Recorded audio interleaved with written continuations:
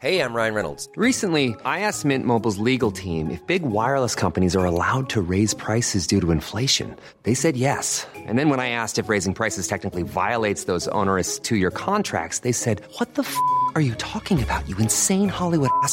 So to recap, we're cutting the price of Mint Unlimited from $30 a month to just $15 a month. Give it a try at mintmobile.com/switch. $45 up front for 3 months plus taxes and fees. Promo rate for new customers for limited time. Unlimited more than 40 gigabytes per month. Slows full terms at mintmobile.com.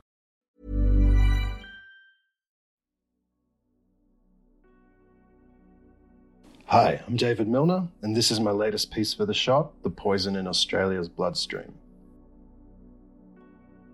I carry with me the fuzzy cognitive dissonance of a white man educated in a settler colony. An old land with new rulers, an imperial outpost trying to be better, more inclusive and kinder, but refusing to go to therapy, refusing to listen, refusing to admit there might indeed be some unreconciled structural hurt surrounding a certain genocide and dispossession situation. Australia's What Racism Brigade, only ever a dog whistle away from the culture war's front lines. I was booing Adam Goodes because he plays for Sydney. Stan Grant was being disrespectful to the monarchy that sought to conquer and wipe out his people. Yasmin can say what she wants about refugees, but not on Anzac Day, it's disrespectful. Passes out in the gutter after drinking since 5 a.m. The fact you want race recognised in the Constitution means it's you that is the racist. At school, I was taught a mishmash of contradictory truths that I've spent my adult life slowly becoming aware of, questioning, and now seeking to unlearn. None of us love recognising when we have been deceived, when malicious half-truths have been planted and harvested in our souls over unexamined decades, but it happens to every single one of us. I was taught Captain Cook discovered Australia after a very long, very impressive boat ride. As a child, I saw him as a man of adventure, a dashing explorer with an iconic vessel my pliable young mind routinely confused with the USS Enterprise. At the same time, I was told Aboriginal people were here before Cook's discovery, possibly for tens of thousands of years even, a feat my formal education considered a lesser achievement than the very long boat ride. I held both these histories together at the birth of my settler brain, a mind at odds with itself, wanting racism to vanish from the country, but also falling into the supremacist trap of not seeing it when it's smack bang the fuck in front of my face. Like how on a cold afternoon at the MCG, when I, a preteen at this point, a guest in the toffee MCC stand, sat behind 4 well-dressed and obnoxious young men, clearly private school boys destined for the Liberal Party or the riveting world of investment banking, as they calmly offered casually racist commentary of the footy match unfolding, and how hundreds of people within earshot didn't say a fucking thing about it over the course of many hours. It's easier, more comfortable not to notice, to cling onto the privilege of pretending, and denial is a force powerful enough to bend reality, and no, of course you know you live here. Whatever lesson I learnt that day was embedded deeper when football commentator and television fish fondler Rex Hunt described Collingwood's Leon Davis as being as black as a dog. And again, further, when Eddie Maguire said Adam Goodes should play the role of King Kong in a theatre production on Collins Street, presumably for a packed guffawing audience of white people. Hunt's explanation at the time was a pure mask-off moment. Oh, I stuffed it up, I'll have a rest, I knew it was going to happen. The fuck? He knew it was going to happen because in much of Australia during much of my existence, it has been extremely normal for successful mainstream Australian people to talk like this, more often than not without serious consequence and with mesmerised complicity and silence from witnesses. The fuzziest portion of my map of Australia's past is what happened at the end of these very long, very impressive boat rides.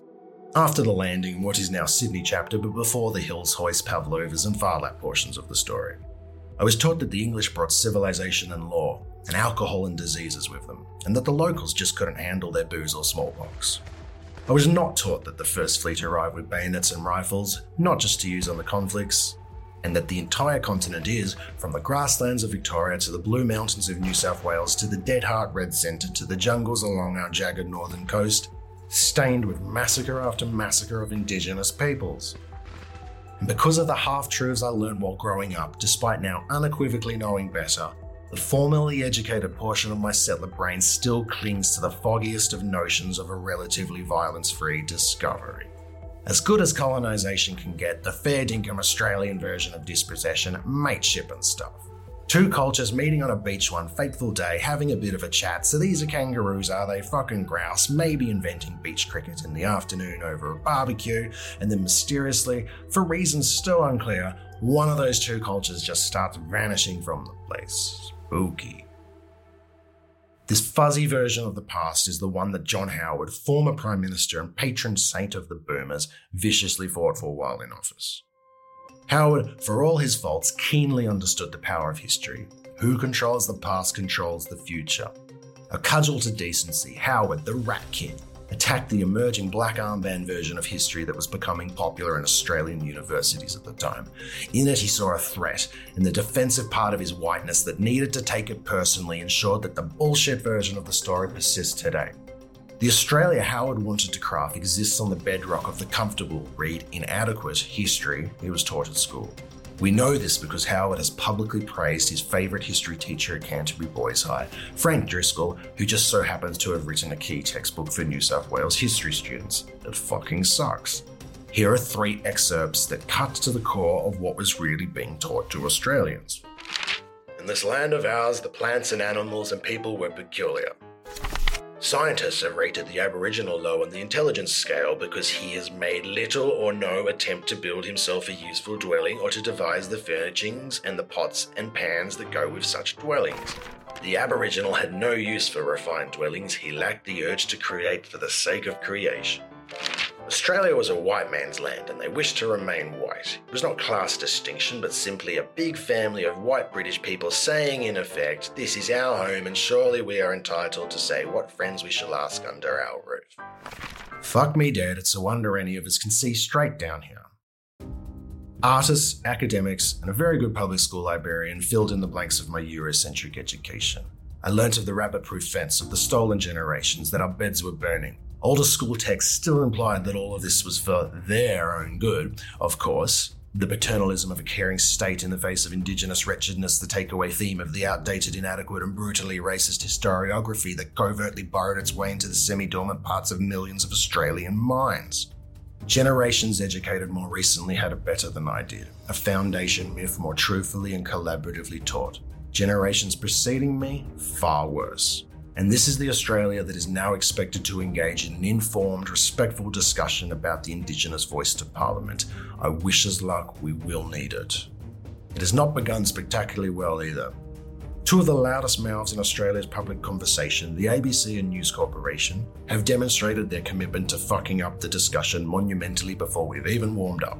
Rupert Murdoch's News Corporation led a lynch mob against Stan Grant, long-time and award-winning journalist, Wiradjuri man, and host of the ABC's infuriating flagship show, Q&A.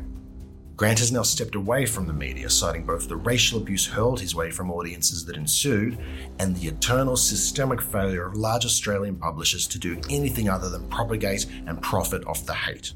Too often we are the poison in the bloodstream of our society, Grant wrote. News Corporation launched this tirade against Grant, literally hundreds of articles, because he spoke the truth about what the monarchy represents to Indigenous Australians during the coronation of King Charles III, an elaborate costume party thrown for the chosen one, apparently our head of state, he who will bring balance to the force, or some such. This is perpetually News Corp's killer modus operandi, channeling and funneling grievance and hatred into the world, often with the result of bullying yet another uppity successful non-white person out of something they love. All of their arguments against The Voice should be viewed in this context. We all know who they are and what they represent. And the ABC, Grant's employer, cowardly and meekly facilitates all of this by giving the bully a staggering chunk of its airtime perpetually so it can grab the ABC's fists and ram it into the ABC's face while asking the ABC while it's hitting itself over and over. Perhaps there's a submission kink going on, who the fuck knows. What is clear is that the ABC has failed spectacularly to support Grant publicly during this not racist tirade waged against one of its own journalists for speaking the truth about Australia. It's understandable that News Corp couldn't recognise a tirade against a journalist telling the truth, because speaking the truth is a secondary concern over a Waystar Royco. But the ABC should know better. Stan Grant. I am writing this because no one at the ABC, whose producers invited me onto their coronation coverage as a guest, has uttered one word of public support. Not one ABC executive has publicly refuted the lies written or spoken about me. I don't hold any individual responsible. This is an institutional failure. I need a break from the media. I feel like I'm part of the problem, and I need to ask myself how or if we can do it better. Absolutely every single journalist, editor, producer, anyone involved in producing the brain, soul, pain pill we call the news should ask themselves this question constantly. This should be part of the responsibility that comes with the territory, especially during this crucial moment for the shape of Australia to come. Will we finally listen to our Indigenous brothers and sisters on matters that concern them? This is a very important question, and it is no more complicated than that.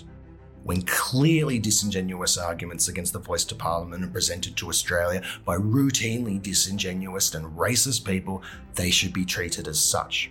I do not understand every single specific mechanic of the voice to Parliament. I have purchased a small purple booklet with funny cartoons that will, ADHD willing, explain it all to me. But I do understand the principle clearly.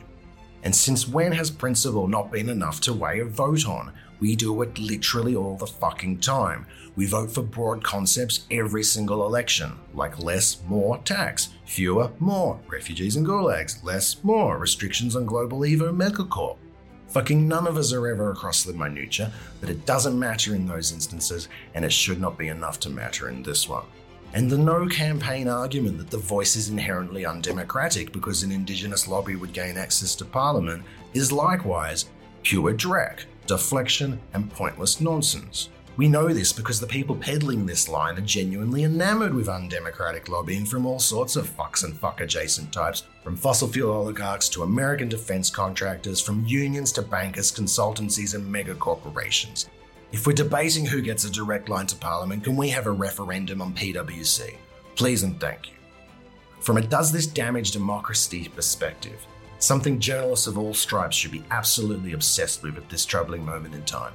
Having an Indigenous advisory group rings absolutely no alarm bells, and that should be made crystal fucking clear at every turn. Disingenuous bullshit like Peter Dutton's classic LNP reframing of the Canberra voice shouldn't even be repeated, because on its merit this is not that. This is a voice for the largely voiceless. A nation asking itself whether it wants to start listening to its First Nation peoples on matters that concern them is not at risk of losing its non-existent egalitarian nature, the purity of its constitution, or of its democracy. It is simply at risk of understanding itself for the first time. And when you exist in denial, nothing is more terrifying.